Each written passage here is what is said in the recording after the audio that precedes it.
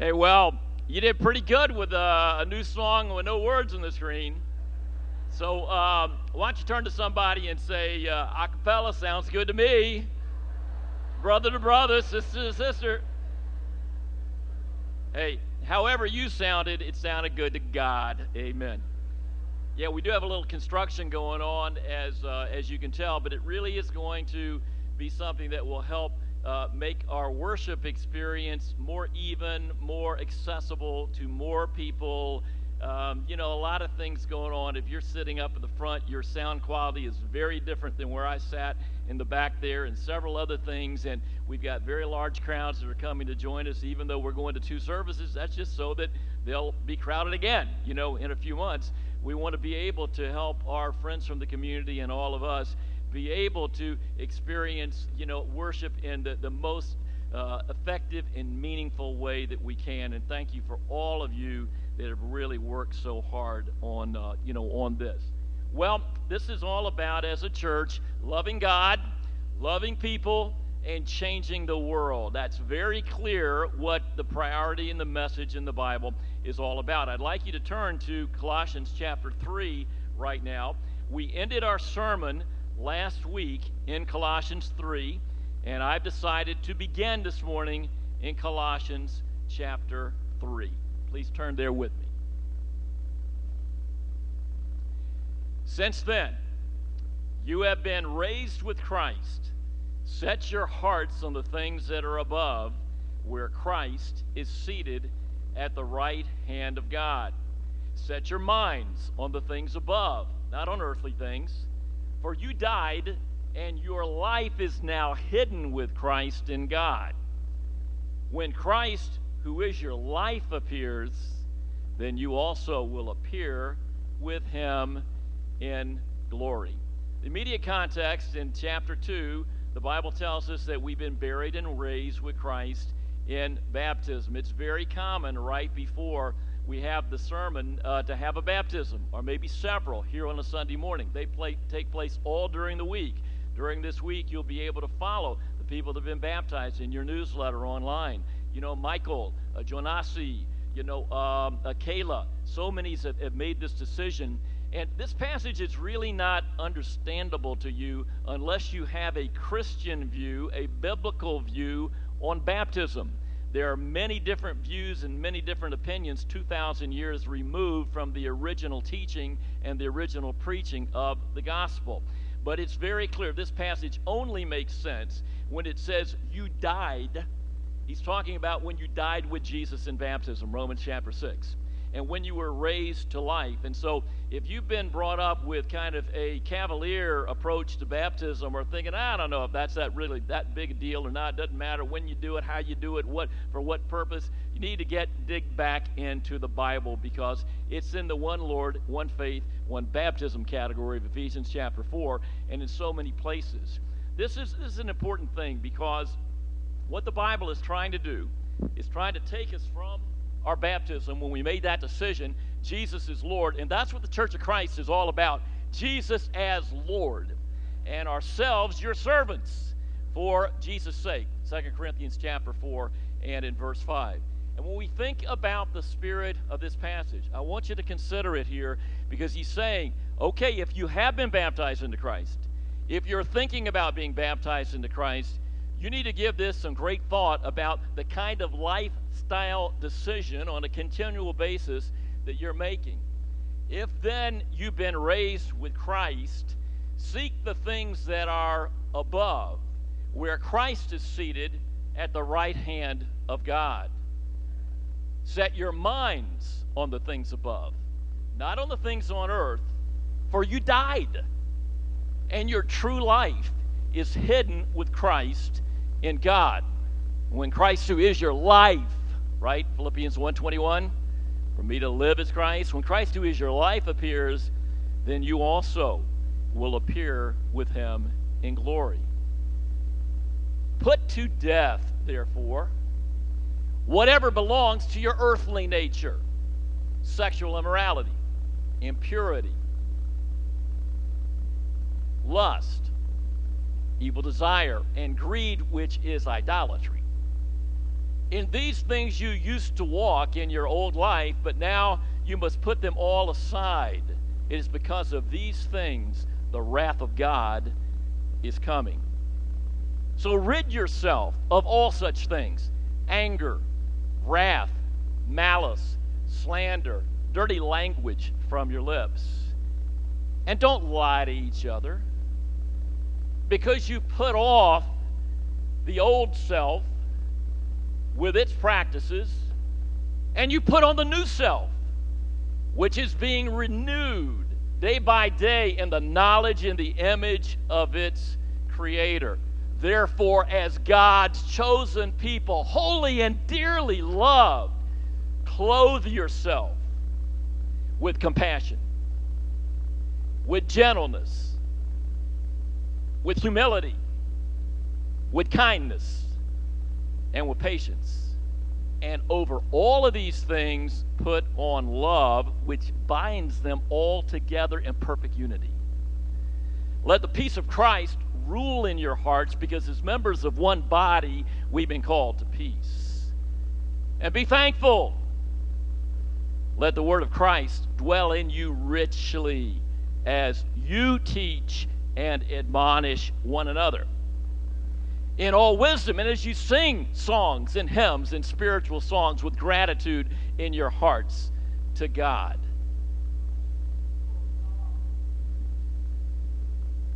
Whatever you do, in word or deed, do it all in the name of the Lord Jesus Christ, giving thanks to God the Father through him. Whatever you do, work at it with all of your heart, as serving the Lord and not men, for you will receive an inheritance from the Lord as a reward.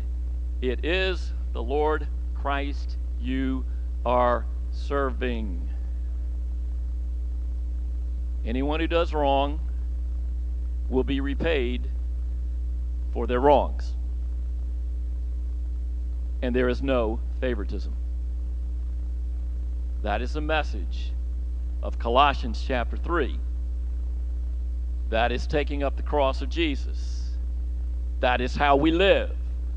That is how we reaffirm how to live, and that is how we make our way in this life.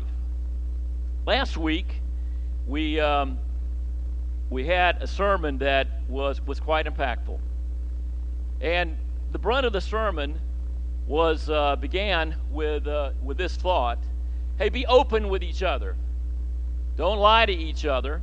And in fact, I went right over over this passage, and actually went over where it tells us that we are there is no Gentile, there is no Jew, there is no circumcised, there is no barbarian, Scythian, slave or free, for we are all in Christ, and Christ is in all of us. So all these old distinctions you see in the new life, and putting off the old self and putting on the new self, have been wiped away. We're all one in Christ.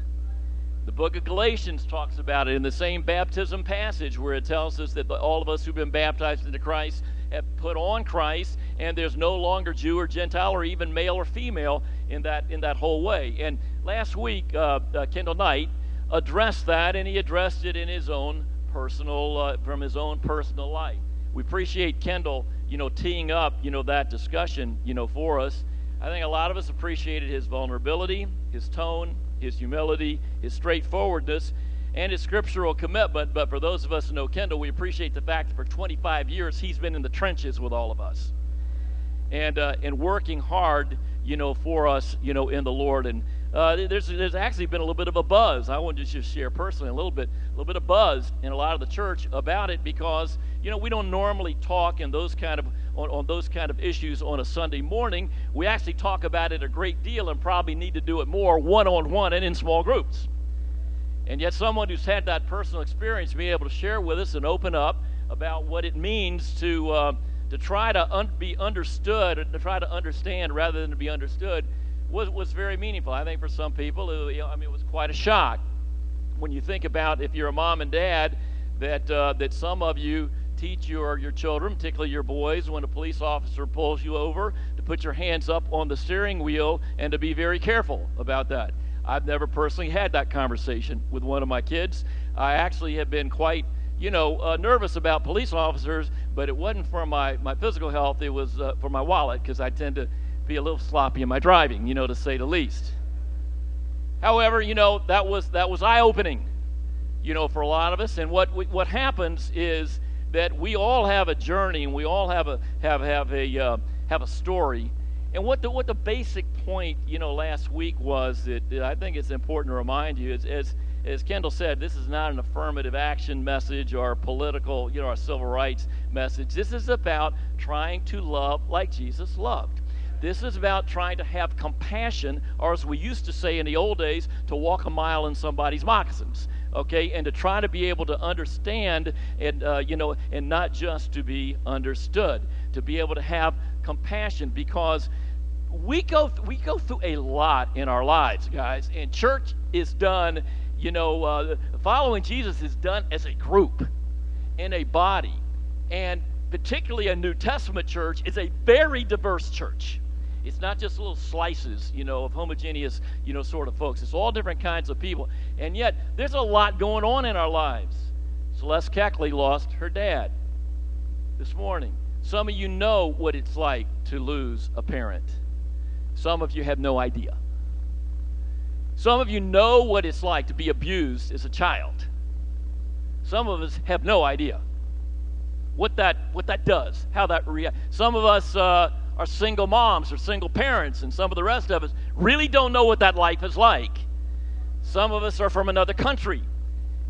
I've been in another country before, haven't you? And it's weird.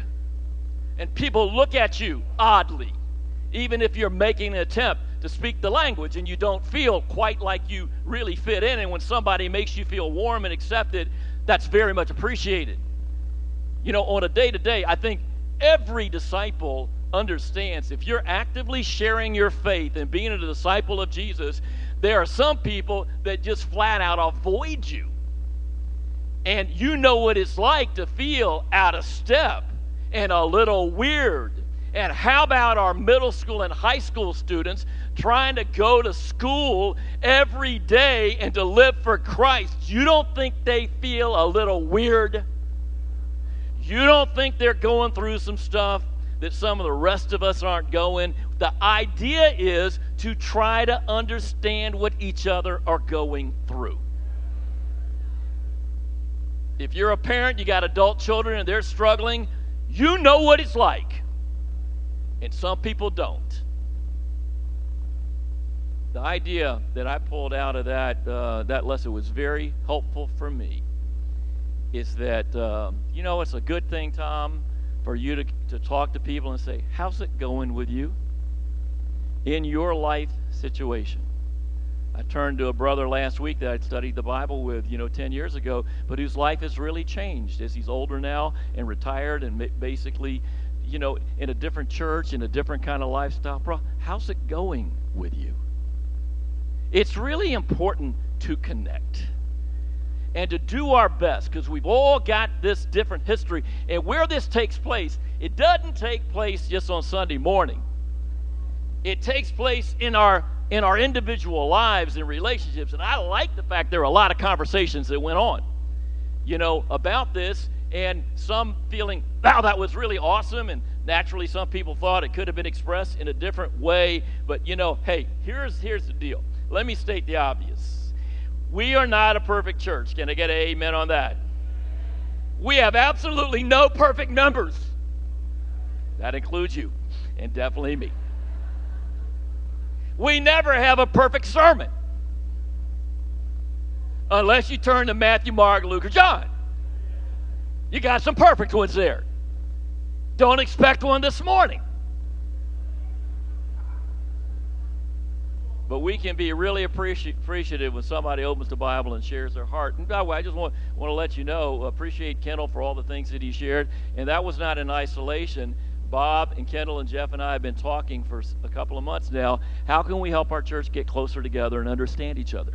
and work together more. This is not a Sunday morning series thing. This is a involved in each other's lives on a weekly basis, kind of thing. And we appreciate everybody working with this because, wow, what we read about in Colossians chapter 3, that's going to take a lot. That's going to take a lot of work. And Christianity is about so much more than truth. It's about grace and truth. It's about redemptive relationships. It's about compassion.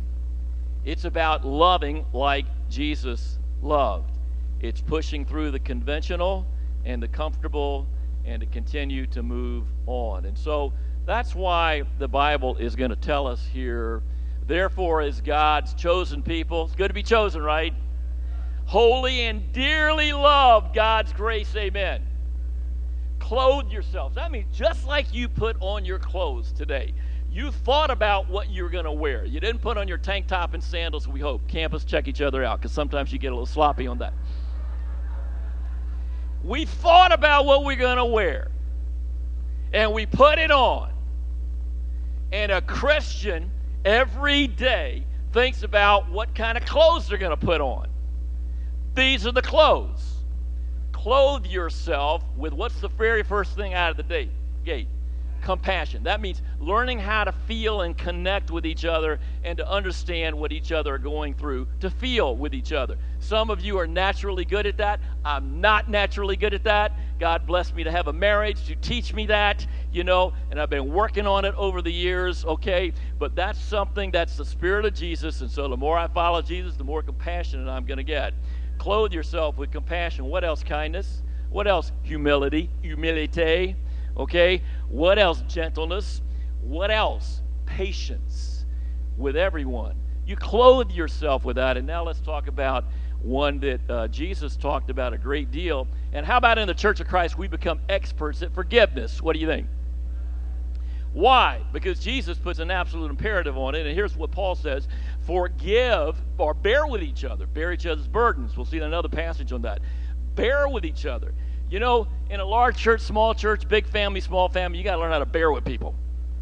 When they're a bear, when you're a bear, you bear, with them.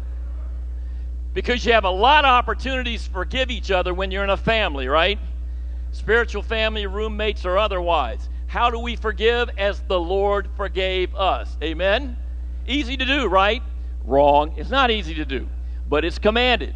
Forgive as the Lord forgave you. This is something the disciples had to work with and to struggle with. You remember when Jesus was teaching the disciples how to pray? That would be like me and you teaching us how to pray, right? And one of the things he says in this prayer is he says to pray on this idea of forgiveness. God, forgive me of my debts. That's an old-time word, not your visa, or your student debt. He's talking about your sins, your trespasses. Forgive us our sins as we forgive those who sin against us. Will people sin against you? Once or twice in your lifetime, or more like once or twice a week? Maybe a little bit more. God, forgive me the way that I forgive others. Now, be careful when you pray that prayer. And then he goes on to say, in a very powerful, a couple of verses later, for if you forgive other people when they sin, your heavenly Father will also forgive you. But if you do not forgive others their sins, your Father will not forgive your sins. That catch anybody's attention? Do you believe that? There are many ways to respond to it. Peter shows us one. They're hearing these sermons. They're hearing what Jesus is saying. And Peter kind of says, okay, how many times? How many times? I don't want to forgive too many times. Get unbalanced. How many times should I forgive my brother or sister who sins against me? Again, it's the obvious thing. Your brother or sister will disappoint you, hurt you, embarrass you, sin against you, however you want to put it on this. And Peter gets, real generous, up to 7 times. Seven's a beautiful biblical number, Jesus. How about 7 times? I can keep track of that, And then Jesus answered, no, Peter, I tell you, not 7 times, but 70 times 7, or 77 as some of the translations say. And Peter, if Peter's there, knowing Peter and the rest of the Bible, he's going like, where's my iPhone? Andrew, come on. And then old John, Apostle John, is looking at him. Good night, Peter, come on. Get with it. And it dawns on him, and then this frustrates probably Peter. What? That's like never ending. And he's Simon the Zealot, who has a huge problem with forgiveness, is over here in the corner. He basically throws his coffee cup down and starts sulking off, into the distance there. This is very difficult for some people to forgive, as the Lord forgave them. N'est-ce pas? True? Absolutely. And this falls down where we live in our lives. And so what Jesus does, he says, hey Peter, come on over here. I want to tell you a story. I want to tell you a story. If you want to follow along, it's in Matthew chapter 18. Peter, let me tell you a story. There was a king in a kingdom, and he wanted to settle accounts with his servants. So he gathered them all together. Again, you can follow along in Matthew chapter 18. I'll just summarize. Basically, you got this one servant who owes this king a ridiculous amount of money. I mean, some people estimate in today's dollars it's in the millions. He has no ability to pay. And so the king says, okay, we're going to have to send you off to prison, debtor's prison. And so he gets down on his knees, and he begs, and he pleads, and he says, King, please, I'll pay back every cent, which is a ridiculous statement, okay, because it's never going to happen. The king gets moved in his heart, I guess with compassion, and he forgives that servant the complete amount of his debt. Is that not good news? That's like us being forgiven by God. And then he goes out and he meets a guy who basically owes him $100. And he says, I want that money, and I want it right now. And the guy goes, it's the same thing. Please, I'll definitely pay you back. I'm sorry, I'm really light this month. And this guy will not buy it. And he's so mean-spirited, he actually sends the guy off to jail until his family can come up with $100. The servants get upset with it. They go and tell the king. And the king calls this guy in on the carpet. And he says, I forgave you all of this debt, and you can't forgive your fellow servant a measly $100. You're going to jail. And he goes, and you'll be tortured there. Are you looking in your Bible? You will be tortured there. That's an interesting addition, to it right before verse 35. Until you're able to pay back the whole thing. And here is the punchline that Jesus says. This is how my Father will treat each of you unless you forgive your brother or your sister from the heart. Does this seem important? Like a lot or a little?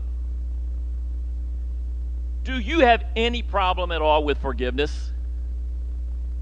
You may not even know. You may be out of touch. Have some conversations with people around you. Talk with God. Better yet, read the Bible. Because if you're a Christian, the Holy Spirit will convict you of that. And even if you're not, it many times will be able to do that, as well. I want to tell you something, okay? I want to share personally from my heart. I have sinned a lot. Right, Kelly? Before and after baptism, and I've sinned more after baptism by a long shot than even before. I've done some terrible, despicable things. So much that I got fired, from being in the ministry. So much so that I almost lost my family. Well, many different things. I've shared it very openly. It's embarrassing. I'm very sorry about it. I've repented of it, but it's true. I have sinned a lot. Big sins and little sins. There is one sin I try to never commit, at least as I'm in touch with it, and to be as as hard as I can, and that's to not extend forgiveness to somebody, whether they've asked for it or not. Why? Because I'm not stupid.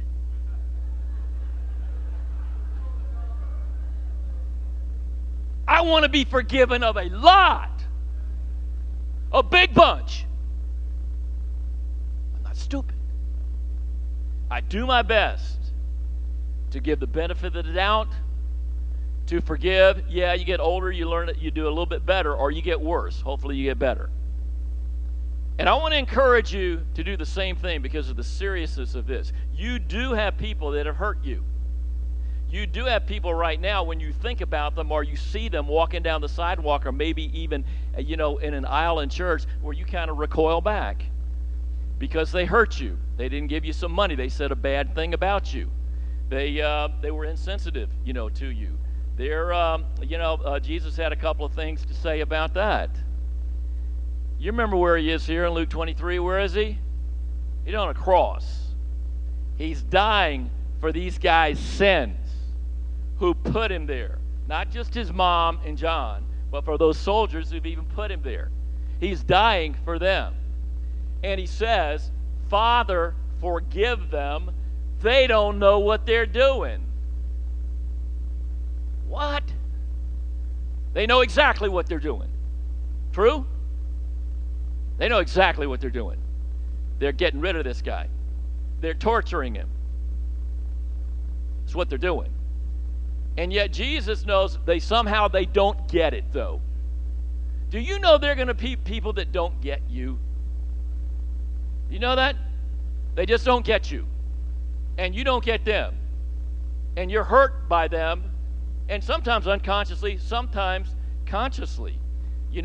These guys, this is bad enough that this is what's going on. But Jesus responds with compassion. It's not just that they know what they're doing, they don't give a flip.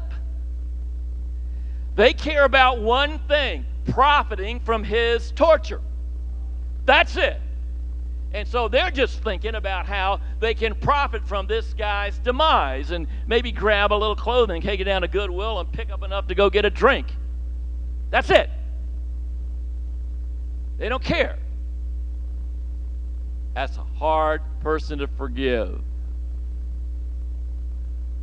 That's a hard person to forgive, as the Lord Jesus forgave them.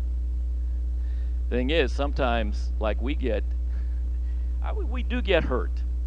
We do get hurt. I asked Anthony Cisco to knock up one of his cartoons. Ever hear of social media? I try to avoid it at all costs, and I generally do. Did you know you can hurt people on social media? You can hurt people by sending an email too quickly.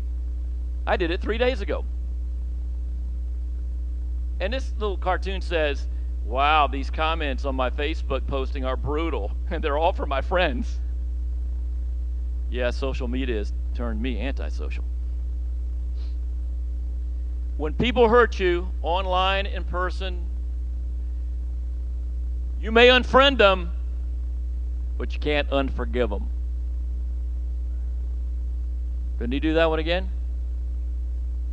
You may unfriend them, but you can't unforgive them unless you want to be in Matthew chapter 18 at the end of that story. And I don't. I honestly think this is something that we got to talk about, because so many times our hurts, they are kind of petty, right? Somebody didn't remember my birthday, or worse yet, my kid's birthday. I was hurting because I lost a job, or maybe even worse, one of my relatives, passed away and was really hurt, and you didn't remember, or you didn't think about it, or you didn't like the way I did X, Y, and Z. You didn't like what I did in the family group. You didn't like how I organized this thing. You didn't. A lot of times it's because we're kind of left out and we're passed over, or we're ignored. These things are not equivalent to getting crucified on a cross. They really aren't. Jesus died on a cross, and he said, hey, follow in my steps in suffering. And so let's really work on clothing ourselves with humility, right? gentleness, kindness, patience, long-suffering, and not pettiness. Or even real hurtful injustices that take place where somebody had no right to do that to you. But still, you're going to get down on your knees and do what Jesus said, even if they're an enemy, and to do what for your enemies? To pray for them. Shut your mouth if you're not praying for them. And then if you need to do what Jesus said and go to them directly in Matthew chapter 18, great. You can be able to do that. And sometimes we do need to go directly and communicate with each other. And this is why we got the Bible, and it teaches us. In Galatians chapter 6. Feel free to follow along, or you can read this pretty clearly. Brothers and sisters, talking to the church, if somebody is caught in a sin, those of you who live by the Spirit or are spiritual should restore that person gently. Will people sin? You bet. Okay, one more time. I know you think it's corny when I do it, but I'm not likely to stop it anytime soon. Okay, look at the person next to you. Maybe look at the person in the row behind you, okay, or across the way. It is likely in your lifetime this person is going to hurt you, even sin against you in some way. It's likely. Okay, don't be resolving it right now. We're still in the sermon, okay? I got like 7 minutes. Okay, work on that after church. But what he says, if somebody is overtaken in a trespass, those of you who are spiritually should do what? Restore him in a spirit of what? Gentleness. And the word restore is like restoring a broken bone. You ever had a broken bone and got it reset? You appreciate at least a modicum of gentleness. That's what gentleness. If you feel like you see something. And he says, but you know what? You better watch yourself lest you're tempted.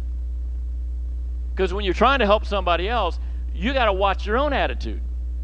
You could get into that thing yourself, or you could get, a less than humble, gentle, kind attitude, toward them. And so then he says, bear each other's burdens. Come on, think about what they went through. Maybe they had a horrible day. Maybe, whatever. Just try to connect. Take care of them. And in this way, you will fulfill the law of Christ. And just in case you're wondering, if anybody thinks there's something when they're not, they deceive themselves. Okay, gang, let's not forget 1 Corinthians 13. So we think we're so smart and wise and we got it figured out and we know what's right and we know what's wrong and we know what this person should have done and whatever. Here's what the Bible says, okay? If you could speak with the tongues of men and angels but don't have love, you are gong show. Okay? If you have all wisdom of all mysteries but without love, you're nothing. That's what the Bible says. Even if you sacrifice everything you have, but don't have love, you gain nothing. Does that put it in perspective? So let's bag the thing. I know I'm right. I got this thing figured out. You may, but how about loving the people, forgiving the people, and bear their burdens? And just be like Jesus. Okay, we're all on a journey on this. I certainly haven't arrived. If you have, please come and chat with me and let me know some of your secrets, on this. And then, we go on. Well, these above all passages, we already saw it in Colossians 3:14. Above all these things, put on love, which binds them all together in perfect unity. Above all else, love one another how? Deeply. Because love covers a multitude of sins. If we had time, we would sing the greatest commands, love one another. I planned that in the sermon, but I got excited for the first 25 minutes, and I'm not going to do it now because we're going to try to keep faithful and he'll go get our kids, generally on time. But let's sing it again soon. How about All Church Midweek? We'll be back here All Church Midweek, right? Okay, and we'll sing love one another, the greatest commands. Because you see, nobody has ever seen God, right? Nobody. But if we love one another, God lives in us. And his love is made complete in us. Is that not great?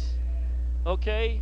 And the problem is, like a lot of us, not just Christians, but people out in the world, I'm a loving person. I love the world. I really do. I love mankind. I really do. I love people. Generally speaking. There's just some people I can't stand. I don't want to be around them. I don't like them. I want to change the channel. When they're on, I want to avoid them. I don't want to think about them. We understand that. Linus is not the only one in the room that struggles with this kind of thing. But you, my brothers and sisters, were called to be free. Don't use your freedom to indulge in the flesh. Rather, serve one another in love. 4th of July, right? Celebrate our freedom. However, freedom is not number one. Love is. Your freedom to swing your arm is limited by the length of my nose. We've got freedom, but the idea is we use it to serve people. Not to just indulge in that fallen nature that all of us have, and that's why we do need to become a Christian and continue to be a Christian and have God's Holy Spirit in our lives. Whoever claims to love God, here we get very serious again, like Matthew 18. But to be faithful to this topic, I got to do this. Here's John again. Whoever claims to love God yet hates his brother or sister is what? I didn't say it. You didn't say it. The Bible does. And whoever does not love their brother or sister whom they have seen, you can't love God whom you've never seen. And he's given to us this command. Anyone who loves God must also love their brother. Let's close out here. Now, let's talk about the definition of love. We'll need to keep working on this. This is how we know what love is. Yeah. Jesus Christ laid down his life for us.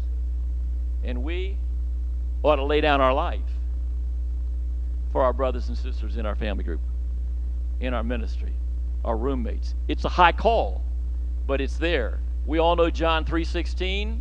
We've quoted it since we were little kids. That is the gospel. God so loved the world that he did give his only son, who came and laid his life down for us. And yet the Bible tells us that what true love is, we learned it from John 3:16, and that we, in the same way, should follow Jesus, not just believe in him, and do our very best. And that's why we need the church and we need the Holy Spirit, right? We need help on this. And it's a process. It's a journey. It's a trajectory that we need to continue to try to keep working on in our lives. In about a month span, we go through Memorial Day and we go through the 4th of July. And at these times, we do remember those who sacrificed, those who died, those who laid down their lives, for us. Before I'm done here, I want to recommend a movie. How about that? Is that okay? Wasn't overly fired up to see it, but it was Wonder Woman.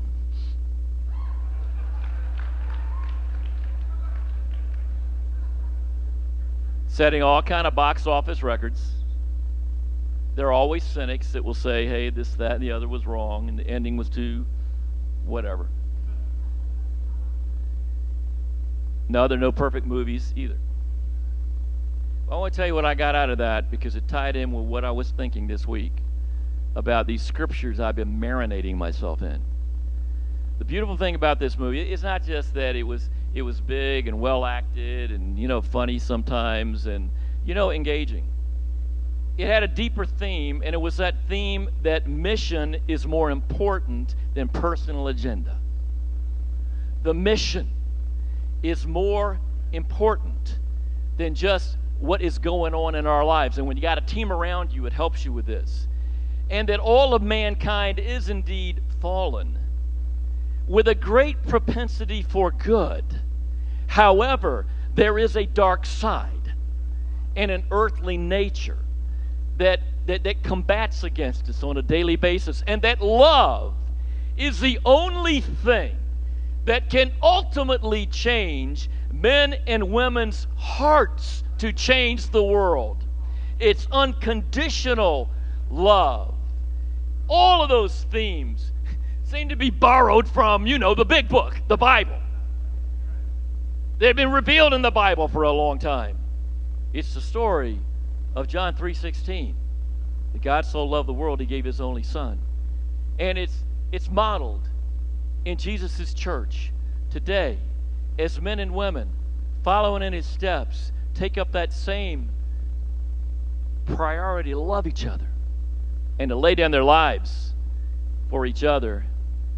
To follow in his steps, brothers and sisters, we must certainly lengthen our stride. We need each other. We need the Bible. We need the Scriptures. We do want to love God, love people, and change the world. And someday, that's going to be able to be experienced by us in our world in even greater and a greater way. And we'll close out as Jesus told us what is so important. He said, you want a commandment? Here it is. Here's the new commandment, that you love one another as I have loved you. You must love one another, and by this shall all men know that you are my disciples, because you love one another. Amen.